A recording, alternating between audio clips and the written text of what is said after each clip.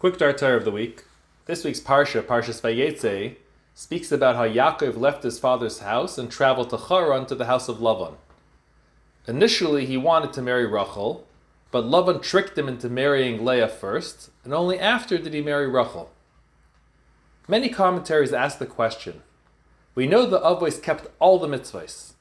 So much so that it says that Avraham Avinu even kept Erev Tavshilin, which is a rabbinic mitzvah. If that is the case, how is it that Yakov married two sisters, a blatant violation of a Torah prohibition? So the Ramban says that the Avos only kept the mitzvahs while they were in Eretz Yisrael, but not in the diaspora. That is why shortly after they entered Eretz Yisrael, Rachel died, so that Yakov shouldn't be married to two sisters. However, this answer seemingly doesn't suffice. Because in next week's Parsha, when Yakov sends the messengers to Esav, he says, Im Lavan Garti, I lived with Lavan, and Rashi says that the word Garti stands for Taryag, that Yakov is saying he kept all 613 mitzvahs when he was with Lavan, even out of Eretz Yisrael. Some commentaries say that since Rachel and Leah were converts to Judaism, they were like newborn children and halachically unrelated to each other. So Yaakov is allowed to marry both of them. But this answer also does not suffice. First of all, conversion prior to Matan Torah was not the same as the real undertaking and conversion after Matan Torah. As we find that Hashem still referred to Terach as Avram's father, and other such examples, even after Avram took on the mantle of Judaism and became the first Jew.